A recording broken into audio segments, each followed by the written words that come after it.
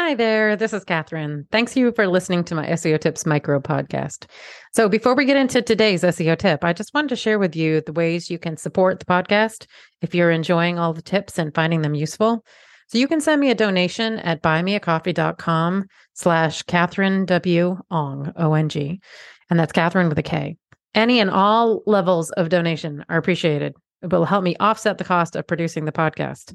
So, that's buymeacoffee.com/KATHERINEWONG.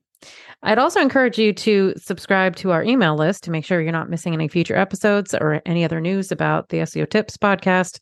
And to do that, you'd go to wostrategies.com/newsletter. Okay, on with today's tip. All right, let's talk about the SEO tools and resources that I've discovered recently.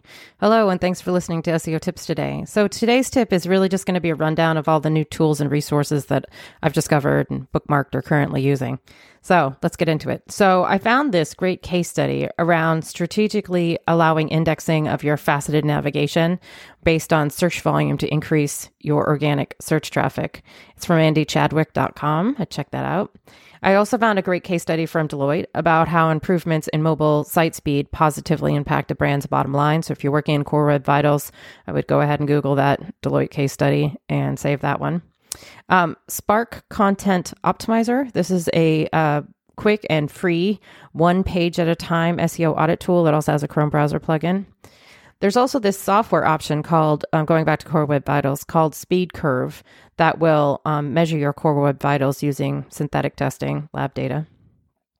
There's also a free Google Search Console data exporter from SEOtesting.com, which allows you to export all of your Google Search Console query data, which is totally code-free. And Analytics Mania, which is a YouTube channel, has some really great Google Analytics 4 and Google Tag Manager starter videos that I'd recommend you take a look at, especially if you're trying to ramp up in Google Analytics 4.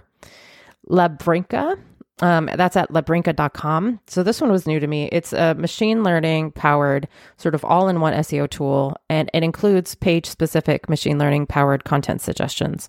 So I've added that to my machine learning content improvement tools.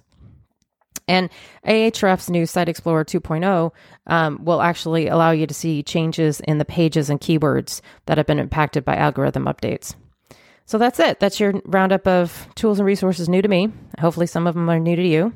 Thanks for listening. Come back tomorrow for another SEO tip.